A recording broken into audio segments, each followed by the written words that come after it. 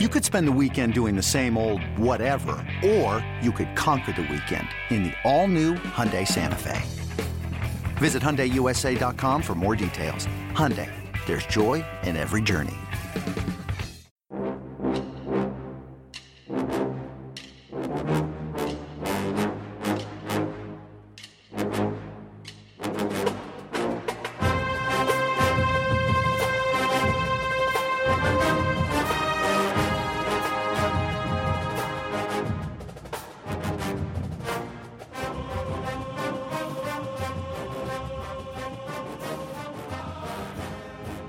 Good morning, Bucknutters. Welcome to the Bucknuts Morning Five here on Wednesday, October 6th, 2021.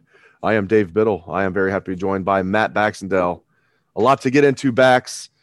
Let's start with this question. Are the Buckeyes going to run the table from here? And I don't mean like win the national championship necessarily. Are they going to run the table from here and finish with a 12-1 record, including a Big Ten championship, heading into college football playoff season and bowl season? Man, we get one good week out of CJ Stroud and one good week of a decent defense, and we're all of a sudden puffing our chests out and ready to rock and roll, aren't we? Jeez. I don't know, because the answer is we've done it against Rutgers and Akron, and I need to see it against better teams than those. And, yeah, Rutgers doesn't suck. Like, they're good this year in terms of, like, yeah, they'll make a bowl game. End of the day, I need to keep seeing the defense improve. There's signs. If you would ask me this 2 weeks ago, I would have laughed in your face and said we're going 8-4. But the fact that the defense is improving, the fact that CJ Stroud was clearly injured and needed a break, and then clearly looked like a different player when he came back in after his rest, gives me a lot more confidence. The fact that we found Trevion Henderson as the best running back on our team and likely in the Big Ten, sorry, Michigan State, helps a lot. But I think number one thing that makes me have some confidence at this point is the fact that the defense is looking like a defense. Now, we don't have enough from the upperclassmen on the D-line right now for me to really be confident, but the signs are there of it turning the right direction. But the long way to go before this is a 2014 redux for us to even get to the Big Ten championship game. If you had to bet right now, who are going to be the four teams that make the college football playoff? Okay, so I'm going to be crazy here. Alabama and Georgia. And then, you ready for the crazy part? I'm gonna put this out there, and people are either gonna laugh and then they're gonna think about it for a minute and go, "You might be right." Ohio State and Cincinnati. Ohio versus the world, Mr. Biddle. And hear me out. Here's why. One, the Big 12 is donkey crap. Oklahoma has no business being undefeated. They're gonna lose a couple games. Everybody knows they're a fraud. Oklahoma State's probably the best team in that league, and they'll drop a game. And the Big 12 has no respect. The ACC sucks. Bad league. The best team's Wake Forest at this point, which is hilarious. Somebody's going to win that league with 4 losses this year. The Pac-12, the only team that has a prayer at this point is Oregon. And Oregon has another loss written all over them because that program always spirals, right? If Ohio State played them this weekend, Ohio State would beat them by 3 or 4 touchdowns. It's just a shame the defense hadn't been figured out by then and CJ wasn't healthy. So what does that leave you with? 2 SEC teams, the Big Ten champ presumptively, which is Ohio State, and then you have a discussion of what happens if Ohio State beats Penn State and Penn State has 1 loss and doesn't get to play for the Big Ten championship? Like if Penn State beats Iowa and then Ohio State beats them and takes the East Crown, is it between a 1-loss Penn State and an undefeated Cincinnati with a win at Notre Dame? I think that this is the year the Bearcats have a real shot at getting in. So I'm picking 2 Ohio teams right now. Call me crazy, but I have no rooting interest in anything Cincinnati, so I'm not completely crazy either. So, I'm saying the Bearcats and the Buckeyes are going to be teams 3 and 4 behind the 2 SEC teams, and then we'll see how it all plays out from there.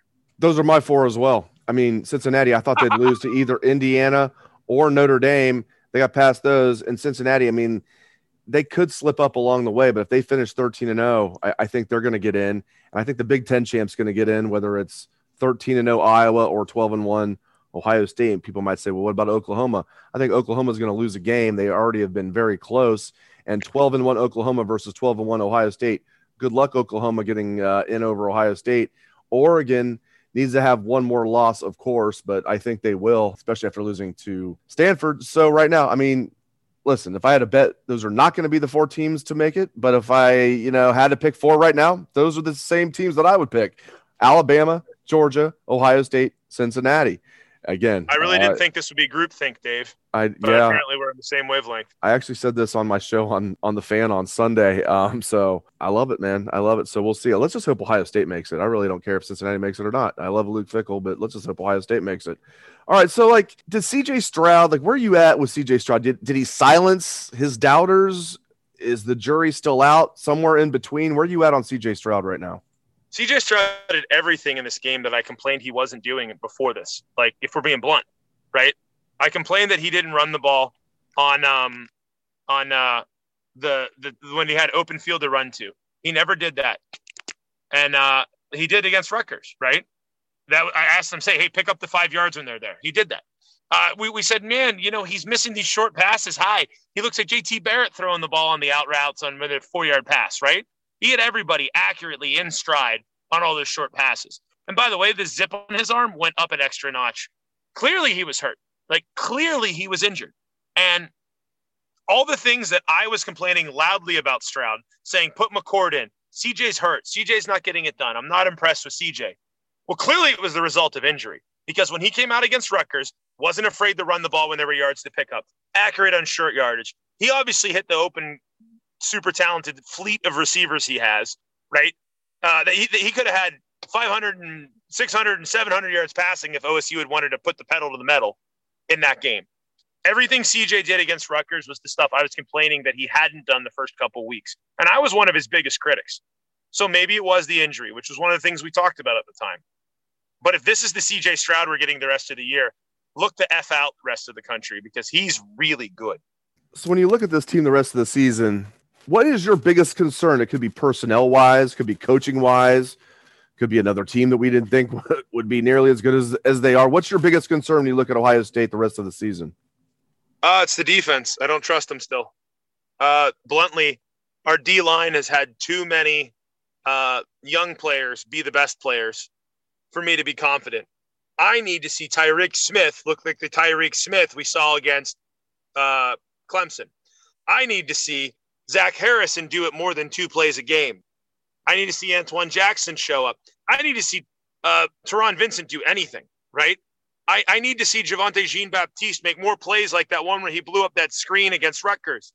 I need to see more from all the upperclassmen on the D-line, not named Haskell Garrett, for me to feel good about OSU's defense right now.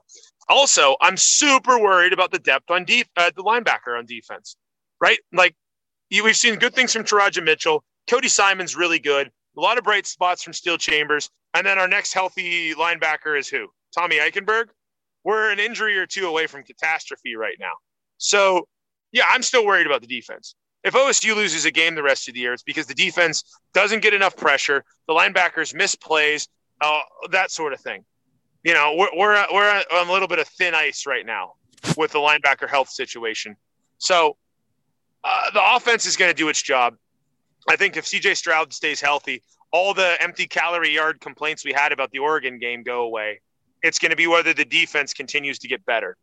The good news is they have gotten better every week. And if they keep that trajectory against a Maryland team that's now without one of their best players in Demas and go into Penn State with some momentum, this team could easily do it. And that's the fun part again, is that it felt like we were slogging towards a really ugly season.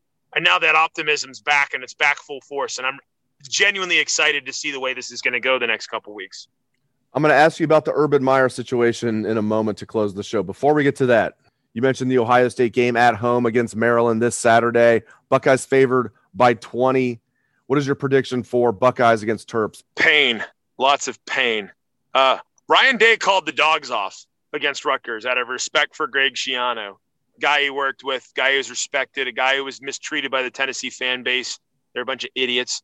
And Ohio State could have picked their score. If they wanted to score 80, they could have. The backups came in at quarterback and barely threw the ball, right? There will be no such respect for Mike Locksley from Ryan Day. I think Ohio State's going to go out and put up a number. I mean, Iowa just beat these guys 51-14, right? Ohio State's going to make a point. They are going to put the brakes on these guys.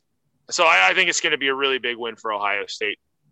All right, Urban Meyer, is he going to survive this? You have Shad Khan now, the owner, coming out yesterday, giving a statement saying he needs Urban needs to regain the trust of the organization and the players. I mean, there's reports out there that some of the players think there's no way he's going to survive this. I mean, man, we're 4 games into his tenure with the Jags. I was not rooting for him against the Bengals, obviously. Overall, I'm rooting for him. What do you think is going to happen with Urban Meyer, and what's your reaction to this latest development? This was stupid from the start for Urban. I don't know what he was doing, right? Like, I don't know what he was doing. The bottom line is that he just didn't fit in the NFL. Urban didn't fit in the NFL. Urban's a college guy. Urban was a recruiting machine. Urban was good at college football because he had the best players. You go to the NFL and everybody's Alabama and you're losing 8, 9, 10 games a year or more in this case. It's going to give him another freaking stress out incident, right? End of the day, Urban Meyer should have known better, plain and simple, than going to the NFL. I never would have predicted that he would have had something dumb like this happen. But the reality is Urban Meyer is a brutal NFL coach because it's not what he's made for. And now we're at a spot where he's 0-4. He has questions about his character being thrown out again. This isn't going to end well. And I don't know if he's going to win a single game. So we'll see. I hope it does. I don't dislike Urban. I want him to do well. But everything about this has been set up to be a disaster from the start to me.